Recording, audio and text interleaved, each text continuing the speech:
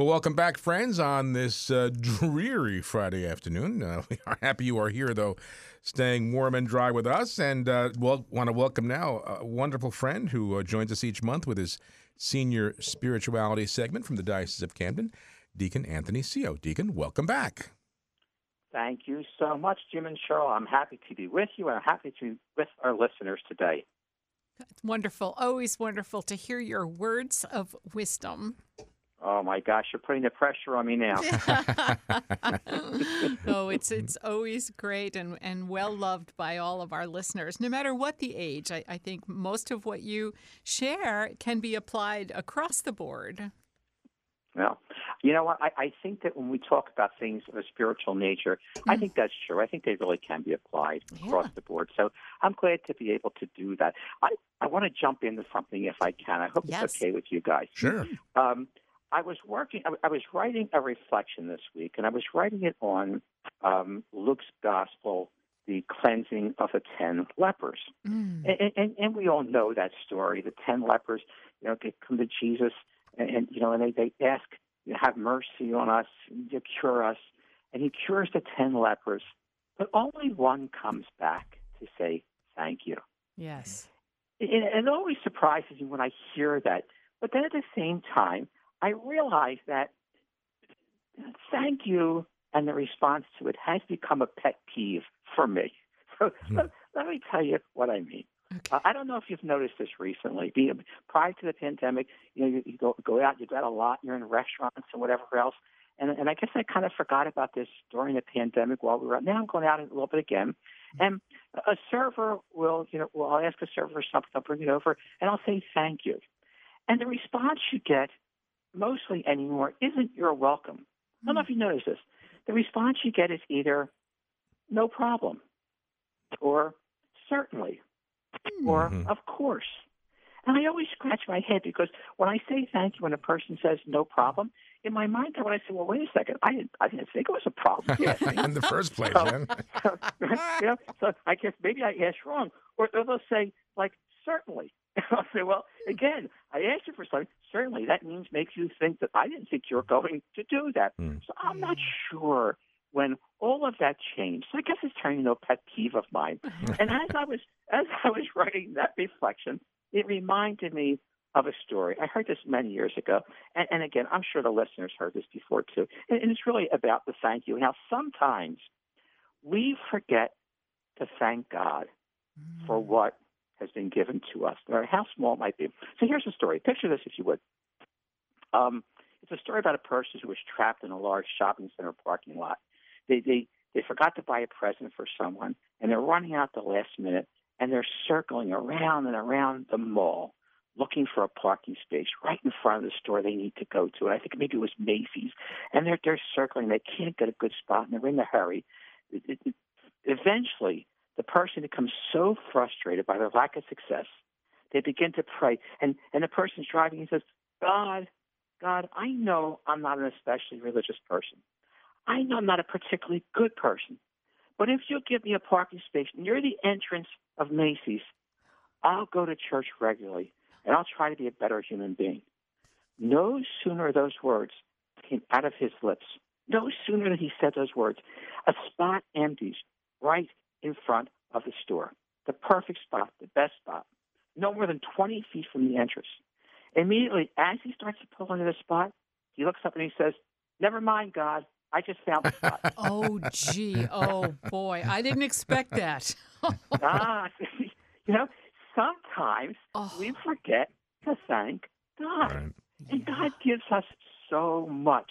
And it's so easy to maybe just think, when we need something, we're very, very quick to ask God.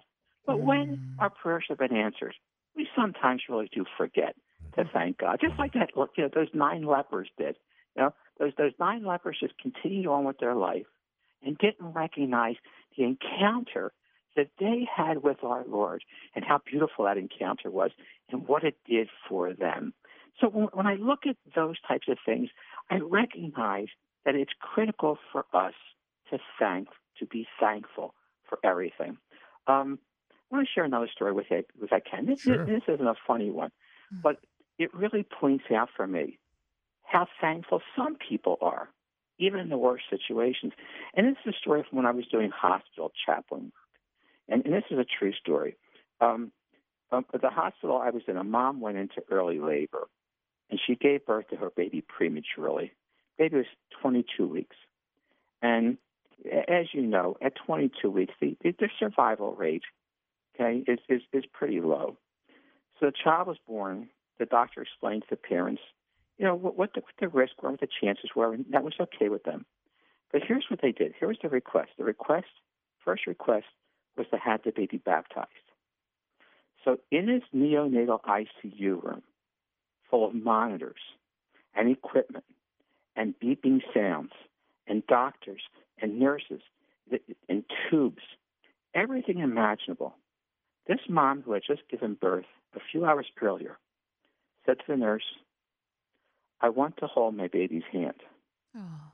Now, because she was unable to get out of the wheelchair, the nurses pushed the button and lowered the incubator to a level that was even with the mom's lap. She placed her finger into the baby's tiny little hand, and the baby's fingers were wrapped tightly around hers. And I watched this in utter amazement. And with her husband's arms wrapped tightly around his wife's shoulders, and with the baby's fingers wrapped tightly around the mom's index finger, we all prayed together. I was able to gently pour the water over the baby's head in baptism. Mm. This was one of those beautiful moments. This mother was so appreciative for the grace that the sacrament brings. She knew that the power of the sacrament was able to unlock the gates of heaven for her child. Mm. And she gave that child the best gift that she could possibly give, that gift of eternal life. Her encounter with our Lord was so great in her life that it was able to transform her and the people around her that day. Now, sadly, the baby did pass away later that evening. But their faith saved that child and gave eternal life. And they were thankful for what had been given to them, even in the short period of time. And their thankfulness became evident through their actions of having their child baptized. So, I know we look sometimes, and as I said at the beginning, it's a pet peeve when people, respond to thanks or don't thank you. But you can see where there is so much faith in the world from so many people, and they are so thankful for so many things. Mm-hmm. And I guess it's one of the things that I'd like to try to have people keep in their hearts all the time, no matter what our problems are, no matter what our difficulties are. Whether it's because we're aging or whether it's just because we have other troubles even younger in life. We have been given the most amazing gift by our Lord. And our Lord loves us so much that he's given everything, his only son even, so that we could have life and have life to its fullest. In the midst of whatever else is swirling around us, we need to be able to sit back and take our time and, maybe at the end of the day say, "Thank you, Lord." And I can't imagine our Lord saying no problem when we say that. I can't imagine our Lord saying, "Of course." I can imagine our Lord saying, "You're welcome." That's right. Okay, which I hope is what we would want to hear. And so I guess my message is about, again, how important it is to be thankful. I read something the other day. There was a priest who had been speaking to Mother Teresa. I'm not sure if you saw this short video, but he asked Mother Teresa, what should he do to keep his faith strong? And she said, every morning when you wake up, say, "Good morning, Jesus." Isn't that beautiful? Yeah. Simple. Yeah. And I think the point was that it sets your day. Yeah. Okay? It kind of locks in for you what the most important thing is about whatever will happen. Okay? Right. That our Lord is part of your life. Everything you do is for our Lord. So, we have that message of, in the morning, say, "Good morning, Jesus." Mm-hmm. And at the end of the day, say, "Good night, Jesus.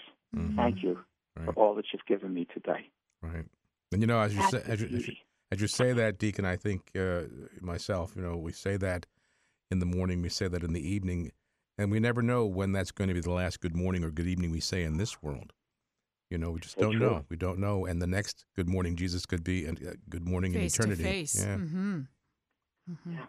And you know what? I like that image, Jim, that you just mentioned because, I know that it's always difficult to think, about that.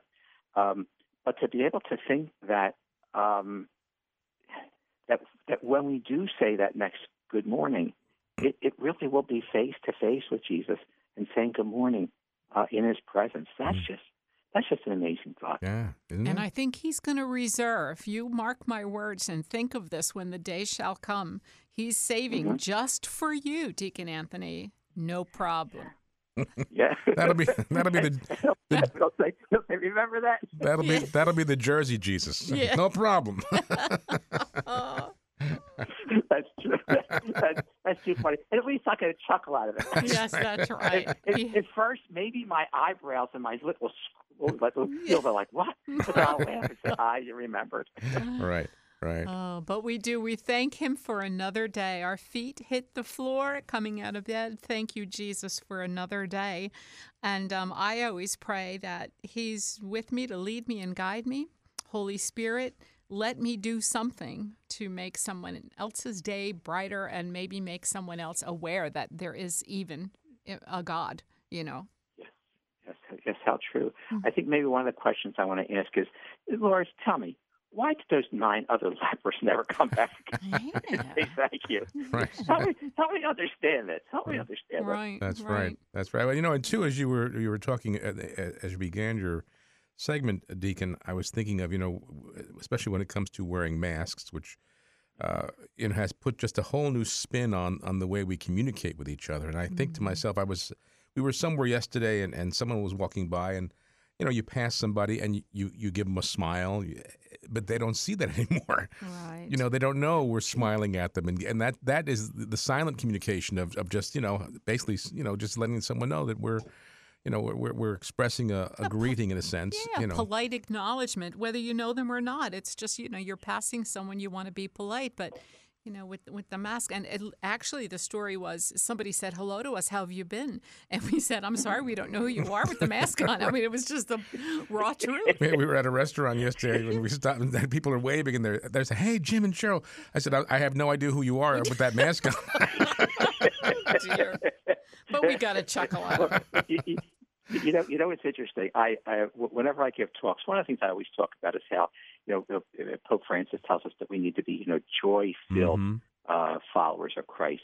We can't walk around with a scowl on our face and a frown. So I'm a Christian, and we look like, who wants to be that if that's what you are? We need to be people of peace and joy and happiness, and our face needs to show it. Yeah. And I think with masks on today, I think that if we're a joy-filled person, our eyes can help show the joy. If we're happy and we really are looking at another person with love, I really do think it can show through our eyes. So even though it's more difficult with those masks on, if we can just keep that smile underneath that mask, it'll show through in our eyes, and people will be able to recognize and identify that, hey, this person really is smiling at me, That's not right. making some kind of a frown underneath that mask.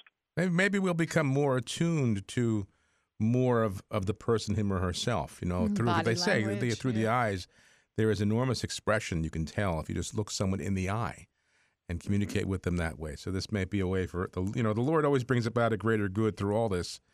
And of course, in this situation where the masks are required, et cetera, we might be able to hone our communication skills a little bit more finer by communicating by looking someone in the eye, and hopefully continue that, because many times we don't do that. We look away from people when we're talking with them. We can't look them in the eye. Now you but we have to to. look them in the eye now. So I think we should all get masks that are printed with the words, "You may not see it, but I'm smiling." I'm smiling, yes, very smart. That's right.